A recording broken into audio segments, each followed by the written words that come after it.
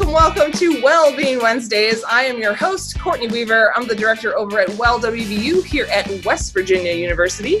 I actually have two guests with me today, not one, but two. They're joining us from WVU Housing and Residence Life. They are Angela Delphine and Patrick O'Donnell, and they are both RHCs, which they will tell you what that means, over in the towers on the Evansdale campus. So welcome to both of you. It should be noted that I conned both of them into doing this week because they want to start their own podcast this fall. We had a meeting about it, and then I was like, you should just be on Wellbeing Wednesdays so that I actually have a guest this week and it's not just me talking to myself. So they agreed. So hi to both of you. And if you all want to just introduce yourselves and then talk a little bit about your role here at the university. Yeah, I can go first. My name is Angela Delphine. This is my second year at WVU, and I am the residence hall coordinator of Lion Tower here. So I definitely love it. I'm excited for a new year, despite some of the challenges that we may face with COVID and everything. But yeah, I mean, you know, some of the stuff we do as RHCs, and Patrick can go into it a little bit more as well. You know, our job is to make sure that you're having a safe and comfortable and fun experience here when you're living in the residence halls. And at the end of the day, you know, our mission, our goals is just to make it a good experience because this is your home. And so, you know, we want you to have fun with it, but we also want everyone to be safe and nice to each other. So we love what we do, and we're excited for y'all to come back. All right. And Patrick. Yeah, hello. My name is Patrick O'Donnell. I'm the hall coordinator for Braxton Tower, going into my 5th year running the building. Like Angela said, a lot of our jobs involved, you know, making sure that the students are safe and having a good time. And a big part of that is, you know, students do so much learning in the classroom, but they spend a lot more time outside of the classroom. So a huge function of our jobs is to provide some residential education for our students and to make sure that, you know, all of their time with us is enjoyable and that they're also learning a lot even when they're not in the classroom. All right. And I'd just like to note that Patrick, even though he is alone in his building, he is still wearing his name tag on his shirt because he's the consummate professional. Which, you know what? I would still wear my name tag, but I actually don't have one, and it's a little heartbreaking because I love to wear a name tag. So it's accurate. Very accurate. Right? I never remember anyone's name, and it's so nice to just look at someone's shirt and say, oh, that's their name, and yeah. Anyway, so there are lots of different residence halls here on campus. Now, the towers, like I said before, are on the Evansdale campus. So why don't you both talk a little bit about the experience that a student might have living in one of the towers? Yeah, I could definitely go. I mean, I think that each of our residence halls here has, you know, their own character, and they're all really great in different ways. You know, I think about some of the downtown buildings, Stallnager, for example, really big, old, traditional. You know, you get Lincoln, you get the honors halls, you know, this kind of thing. So they're all different. They all have their different niches and kind of, you know, experiences. We're completely biased, though. We love towers. You know, yeah. The Towers complex is very, I don't know if self-sufficient maybe is the word, but the really awesome part about towers is that, you know, you live in the same building that you can go to the dining hall in, your mailroom is there, and honestly, like living in it as a professional is really great because I don't have to go outside in the winter. And the other thing too is there are 4 towers. So I think that the other cool part about it is there's a lot of camaraderie between students in the towers, and there's a lot of really like pride in living in towers and having that as part of your identity here. So completely biased. We think towers is the greatest, but I think all of our halls are pretty good in some different ways. Yeah, they're all okay, but they all can't be towers either at the same time.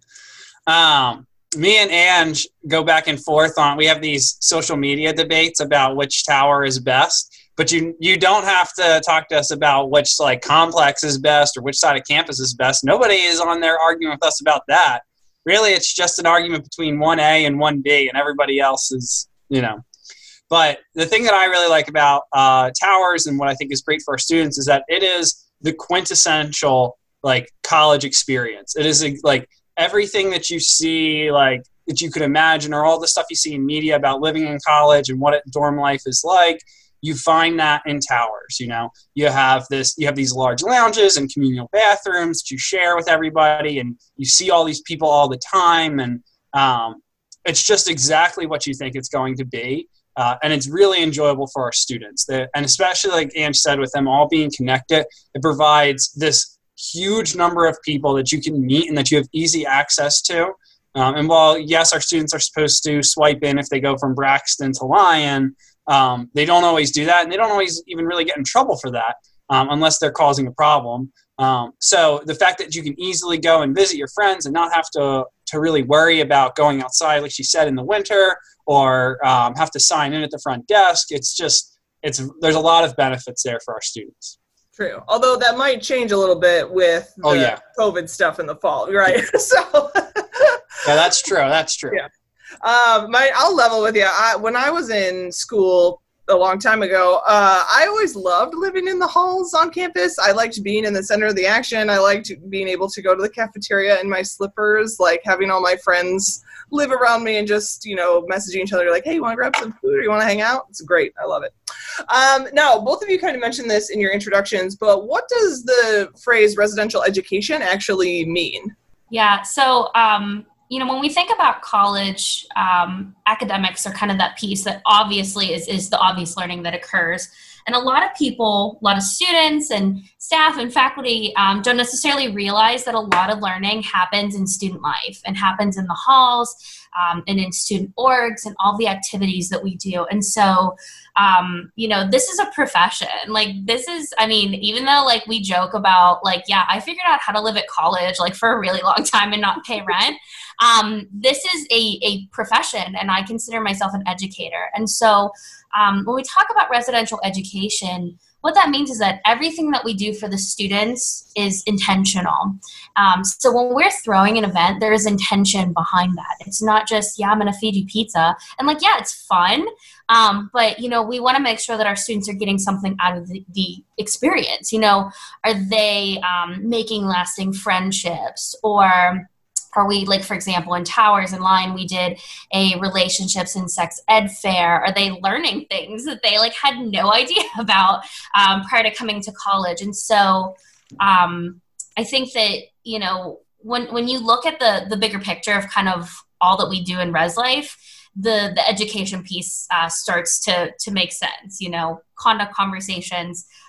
We know that people make mistakes, and people come into my office and they're like, oh my gosh, you hate me now. And I'm like, no, I don't hate you. We all screw up. What I want you to do is learn from it, and I'm going to help you get there. So that's kind of my spiel on it. Ange, can you tell the audience what you got your master's in? Student Affairs and Higher Education. It is a degree. So if you want to work at a college for EVs and have fun, and you want to work with students, I was an RA. I was involved in SGA. I did a lot of clubs and organizations. I did orientation for a year. So if you like being involved, it's a pretty fun degree, and you can work in a lot of different offices. Thank you. So I did not study any of that stuff. I got a master's of business administration.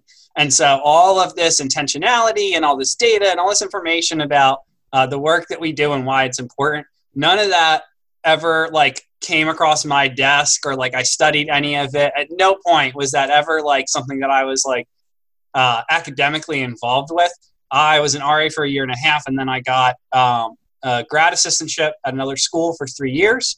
And halfway through that, a year and a half in, the idea of residential education was presented to me.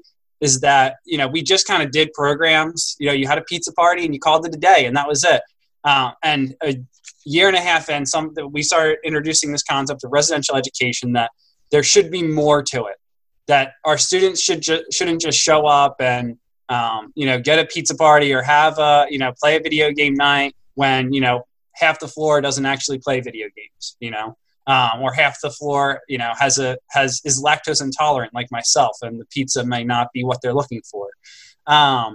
So residential education is about taking our roles and the role of residence life seriously in how we educate our students. And in that, like I said earlier, that they are in the classroom, and that's why they come here, but they spend most of their time with us, and that we should be using that time and using that that space responsibly. Nice, very nice.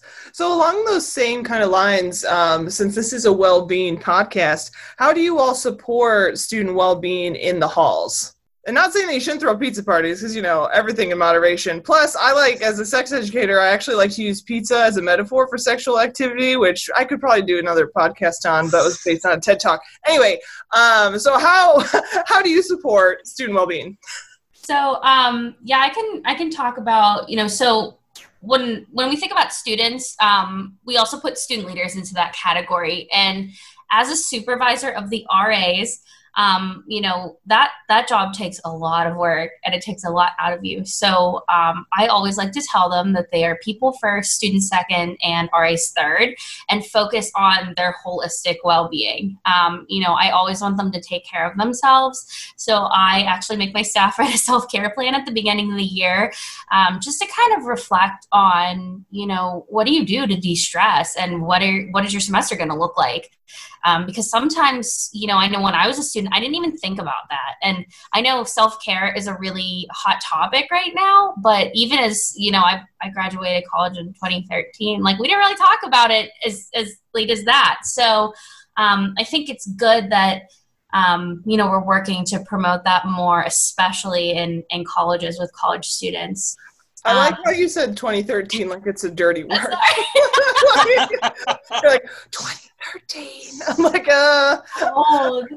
So on top of that, though, when we think about student wellness, one of the pieces of that, too, is social interaction. And that's a big part of, as human beings, we need that. And so looking at student well-being in the time of COVID is going to be really unique, and it's going to pose a lot of challenges. And so one of the things that I've been really focusing on is coming up with ways for students to safely and appropriately engage in the midst of this pandemic. So one of the things that we're going to try in Towers is I'm going to get a cart, and I'm going to take, pre-packaged bottled coffee, and I'm going to do coffee and tea with your RHC and go door to door, and hopefully just bring a smile to people's faces and engage, because a lot of us have just been home, and not able to engage and do a lot during all of this. So I think it's really important that we remember that that's a big piece of just being a well human being. Right. And then during that coffee and tea, we can remind first-year students to complete their online alcohol and sexual violence education modules, because those will be due in the first couple weeks of school. Anyway.